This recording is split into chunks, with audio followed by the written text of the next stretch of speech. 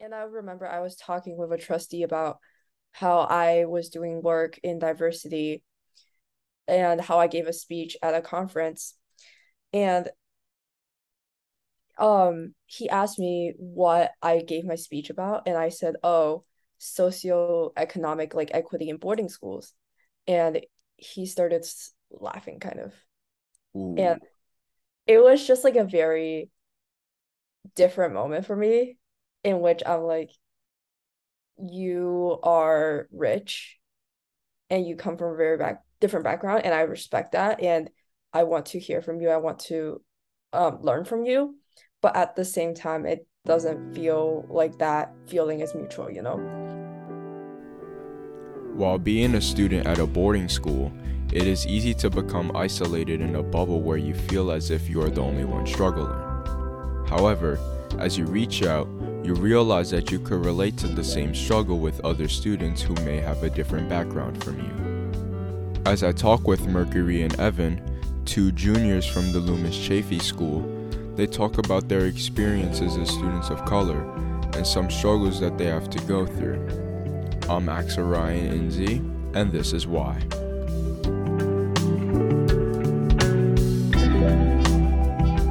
All right, great, awesome.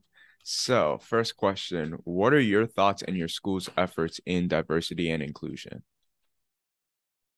That's a good question. I think there's a lot of different aspects of diversity and inclusion. There's diversity and inclusion for queer people. There's support resources for people who are trans and as well as POC.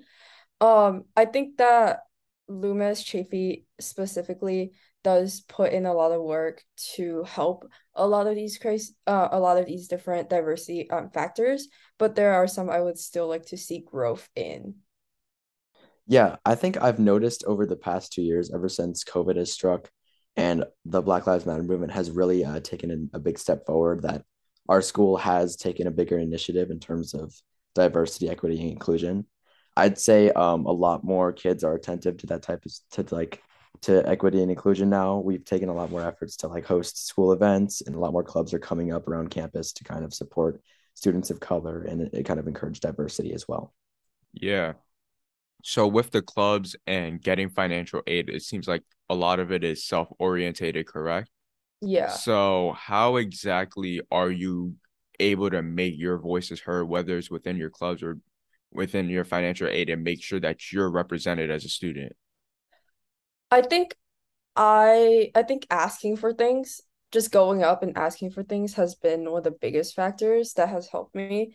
Um, because I've been able to do a lot of amazing things through my school just by asking for it. I was like, hey, can we go to this convention that I found online? And they will pay for it. And it would be like, oh, cool. Now I get to go. But I think also that just by knowing who to ask and by knowing like when or like how to, like just by knowing to like approach people and just make those connections has been one of the biggest factors for me to be able to feel supported. Yeah, so I am half Hispanic, so I'm technically a student of color, and I am part of the Hispanic student club on campus called Palante, which means I'm pretty sure means forward together, and a big it's been a pretty big part of my underclassmen years at Loomis because I've made a lot of friends through Palante, and I'm pretty sure one of my first friends, his name's Sal. Shout out to Sal if you're watching this. But Sal was one of my first friends on campus. I made through one of the first Zoom meetings online my freshman year through Palante, where we were all kind of getting to know each other and sharing our experience as Hispanic students on campus. And obviously, I'd never been to campus before, so it felt really, it felt like a safe space to me to kind of be around kids who were kind of had my same experience.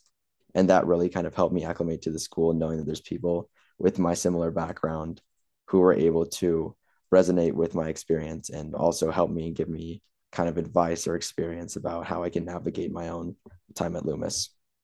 Yeah, and with you being mixed ethnicities, how has that affected your experience and you being able to find your own identity at the school?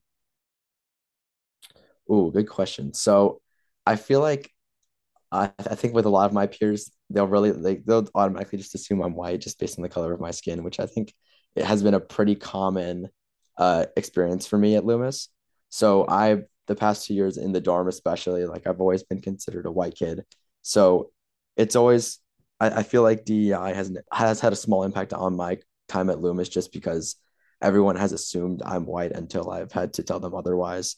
And so it's kind of always popped up here and there about my background and my mixed race ethnicity or mixed ethnicity because a lot of my friends who are white automatically assume that I'm white as well. So they'll probably make some assumptions about my experience or um my background whenever we're hanging out or we're in the dorm or we're doing something. And I mean, there's always constant comments about, oh, you're white, right? Or oh yeah, just because you're white, this and that. Or it's a lot of having to kind of correct people's narrative, I'd say, some of the time. But it's really not anything like I've experienced anything in a negative connotation. Like I've never experienced any like really, really severe microaggressions because of the color of my skin or because of my background. And I feel like people at Loomis are also really flexible about that type of stuff. Like they're really open and welcoming, regardless of your background or race, which has been nice. Yeah. And how would you describe the relationship between the more privileged students at your school compared to students of color and people in other minority groups at the school and how they um relate to one another in a sense?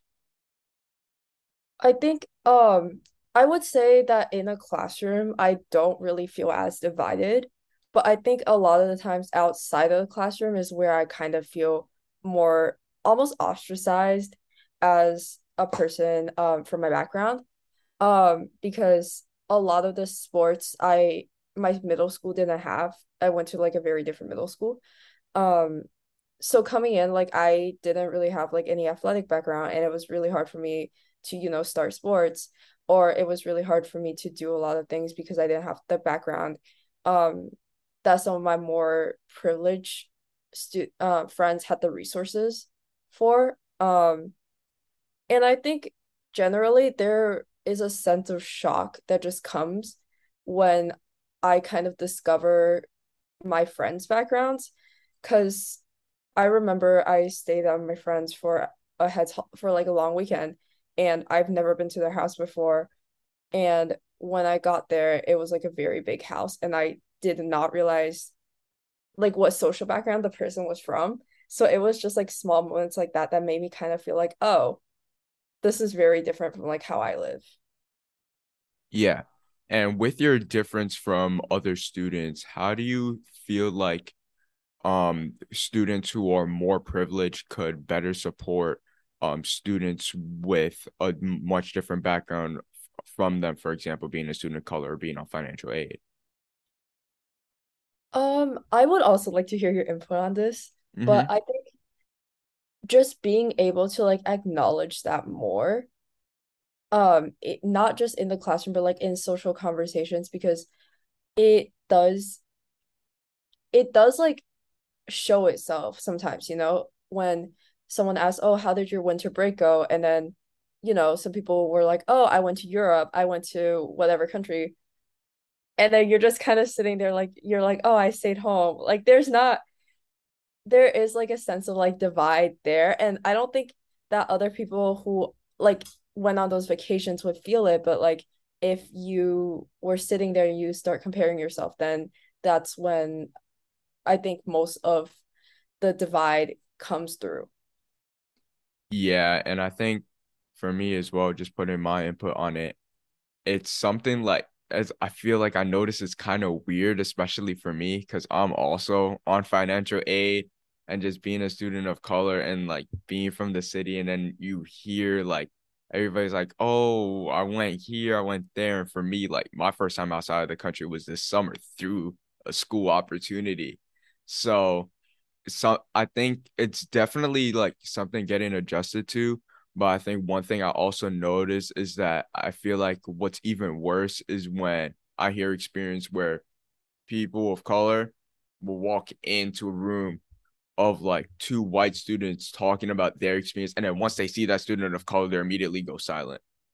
I feel like it's worse hiding it, hiding that the hiding what they're entitled to in a sense. And but then again, I don't think that it should be something to be bragged about. So there's some median that has to be met somewhere. And for me, just like looking from the outside in, it's kind of hard to determine where that median will probably be. But I think just having the conversations is probably the biggest thing we could do, and creating dialogue where people are able to listen to each other experience, and not in a way is like, oh, I do that, you do that, we're so different, but it's just like, oh, you do that, and just learning more about it, and with like some sense of ignorance or curiosity. Yeah. And I think also just in general, I think it's very weird. There are some, so for example, there are some sports at my school, where you have to pay extra to, like attend because they're off-campus sports, whatever. And I've just found that financial aid doesn't cover that, so that it kind of just like divides it a little. You know what I mean? Yeah. But I think, also, I think the worst moment or like one of the biggest moments I've had regarding like my background being in clash with the backgrounds of what stereotypical boarding school experiences is going to a lunch. Um, and I remember I was talking with a trustee about how I was doing work in diversity and how I gave a speech at a conference. And he asked me what I gave my speech about, and I said, oh, socioeconomic like equity in boarding schools. And he started laughing kind of. And Ooh. it was just like a very different moment for me in which I'm like, you are rich and you come from a very different background, and I respect that, and I want to hear from you. I want to learn from you, but at the same time, it doesn't feel like that feeling is mutual, you know? Yeah, definitely. I think especially with like somebody being a board trustees in such a high position, you have so much respect for them, and then expecting the listening end of it, and then it's not exactly received, it kind of like makes you feel even more inferior. And I think that's also one thing as well, is that like sometimes a lot of people think that their actions don't do as much impact as they think they do. And then when it happens, they kind of just like brush it off. And I think that causes the biggest problem, is the things that people aren't talking about, in a sense, if you get what I'm saying. Yeah. Yeah, definitely. And how would you assess the efforts that faculty members have made in making you feel comfortable as a student? I would say faculty members have done a really great job in trying to make me feel more at home at Loomis, um, especially as a boarder when you're living away from home. I think it's super crucial for you to have a support system of faculty and friends that support you and want to make you feel like you're welcomed and you're at home. So I'd say for me, my advisor, Mr. Guevara, been a big part of making me feel at home because he's from El Salvador. So he's also a person of color. He's also Hispanic as well. So having him as my advisor, he is also someone who understands my experience a lot more than most faculty. So I feel like for me, what also helped with having faculty who supported me was also going out there into our campus and our community and finding faculty for myself that I knew that would help me and support me and make sure I was growing as a person and being academically challenged, all while feeling comfortable on campus. So I think, um, yeah, the faculty at Loomis have done a really great job of helping kids on campus who are of mixed ethnicity or of people of color, making them feel more at home. They've done a great job doing that. Yeah, definitely.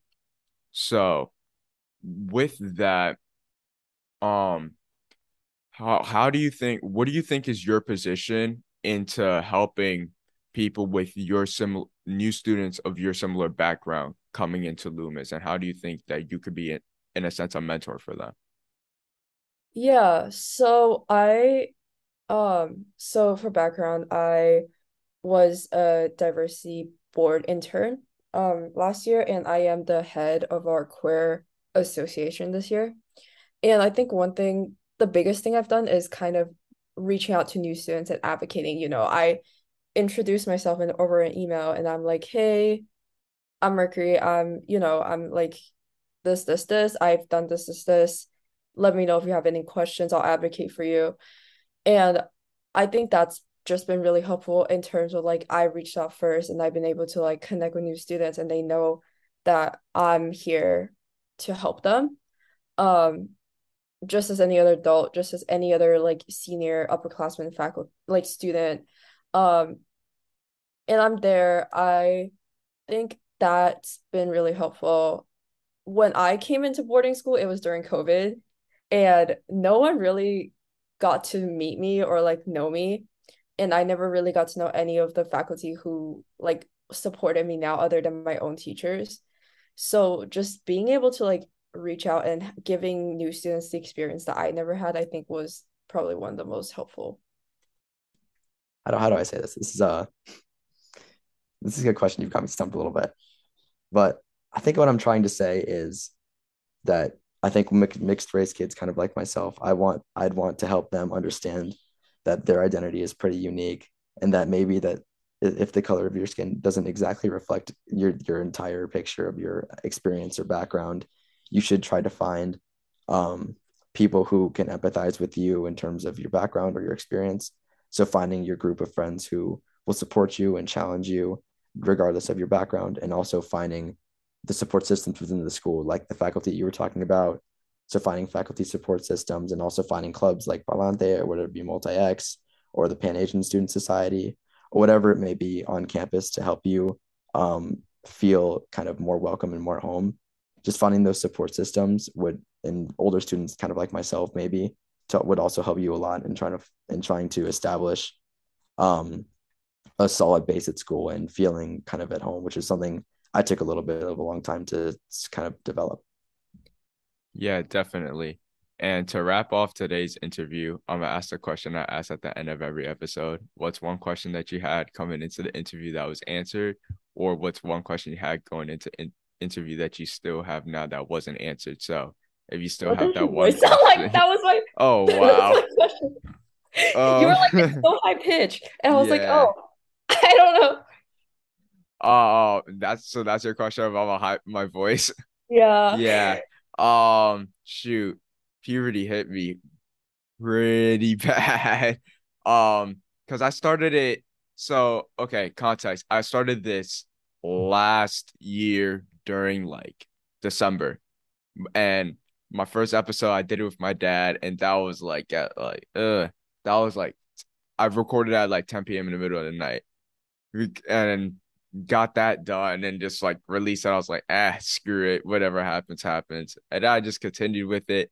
But I don't think I think my voice started getting deeper like beginning of my sophomore year. And then eventually it just started changing. And then this summer I went through a summer program, the School New York Times, and it was at Fordham University. And one of my teachers, he listened to my old episodes and he was like, "You sound extremely fake when you're and you everybody and it's so obvious you could read a script." And he was like, "Why don't you just like say it in your natural voice?" I'm like, "Okay."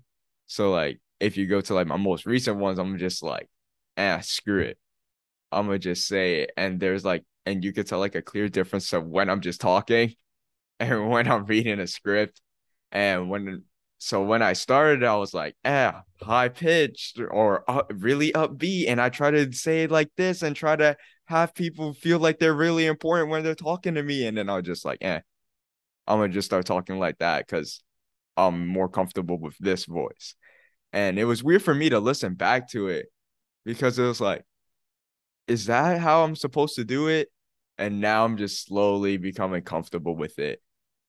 I'd say, knowing you that you go to Hotchkiss, I'm wondering, you asked me the question about like what does Loomis need to improve on? What do you think Hotchkiss could do as well to kind of improve their DEI responsibility to students? I think definitely transparency is the biggest thing because especially for at Hotchkiss, there's been like some questionable instances where students had to leave, and especially when it pertained to a student of color, it was very controversial because people didn't know the full story. And for what people know, they knew that person was a really good person.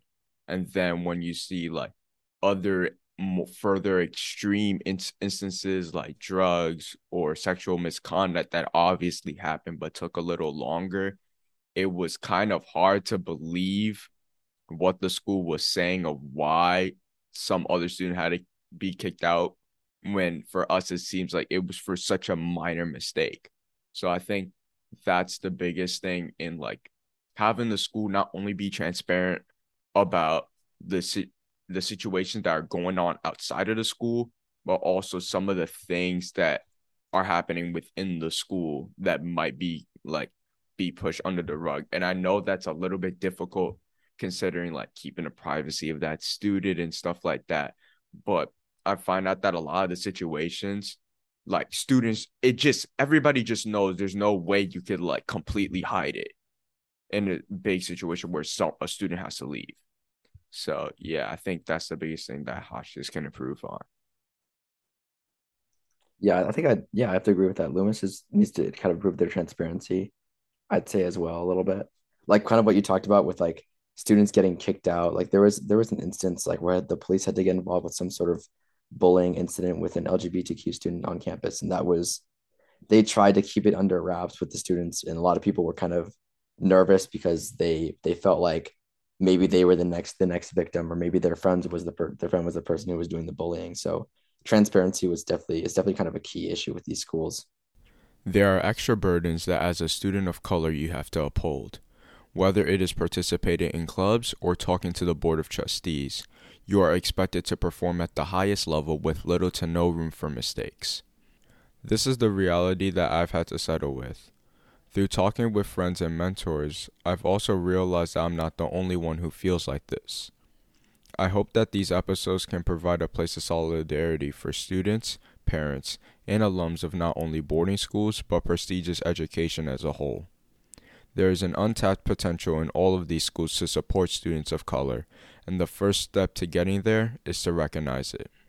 There you have it. That concludes episode 9 of season 2.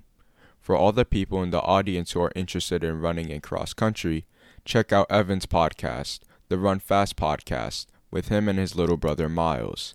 I'm also featured on one of the episodes, so make sure you go show that some love. Make sure to download this episode and subscribe to the podcast. This is available on all platforms, so share the link with people you know. Donate to support the show and join the email listing for episode notifications. Until then, stay safe and keep questioning.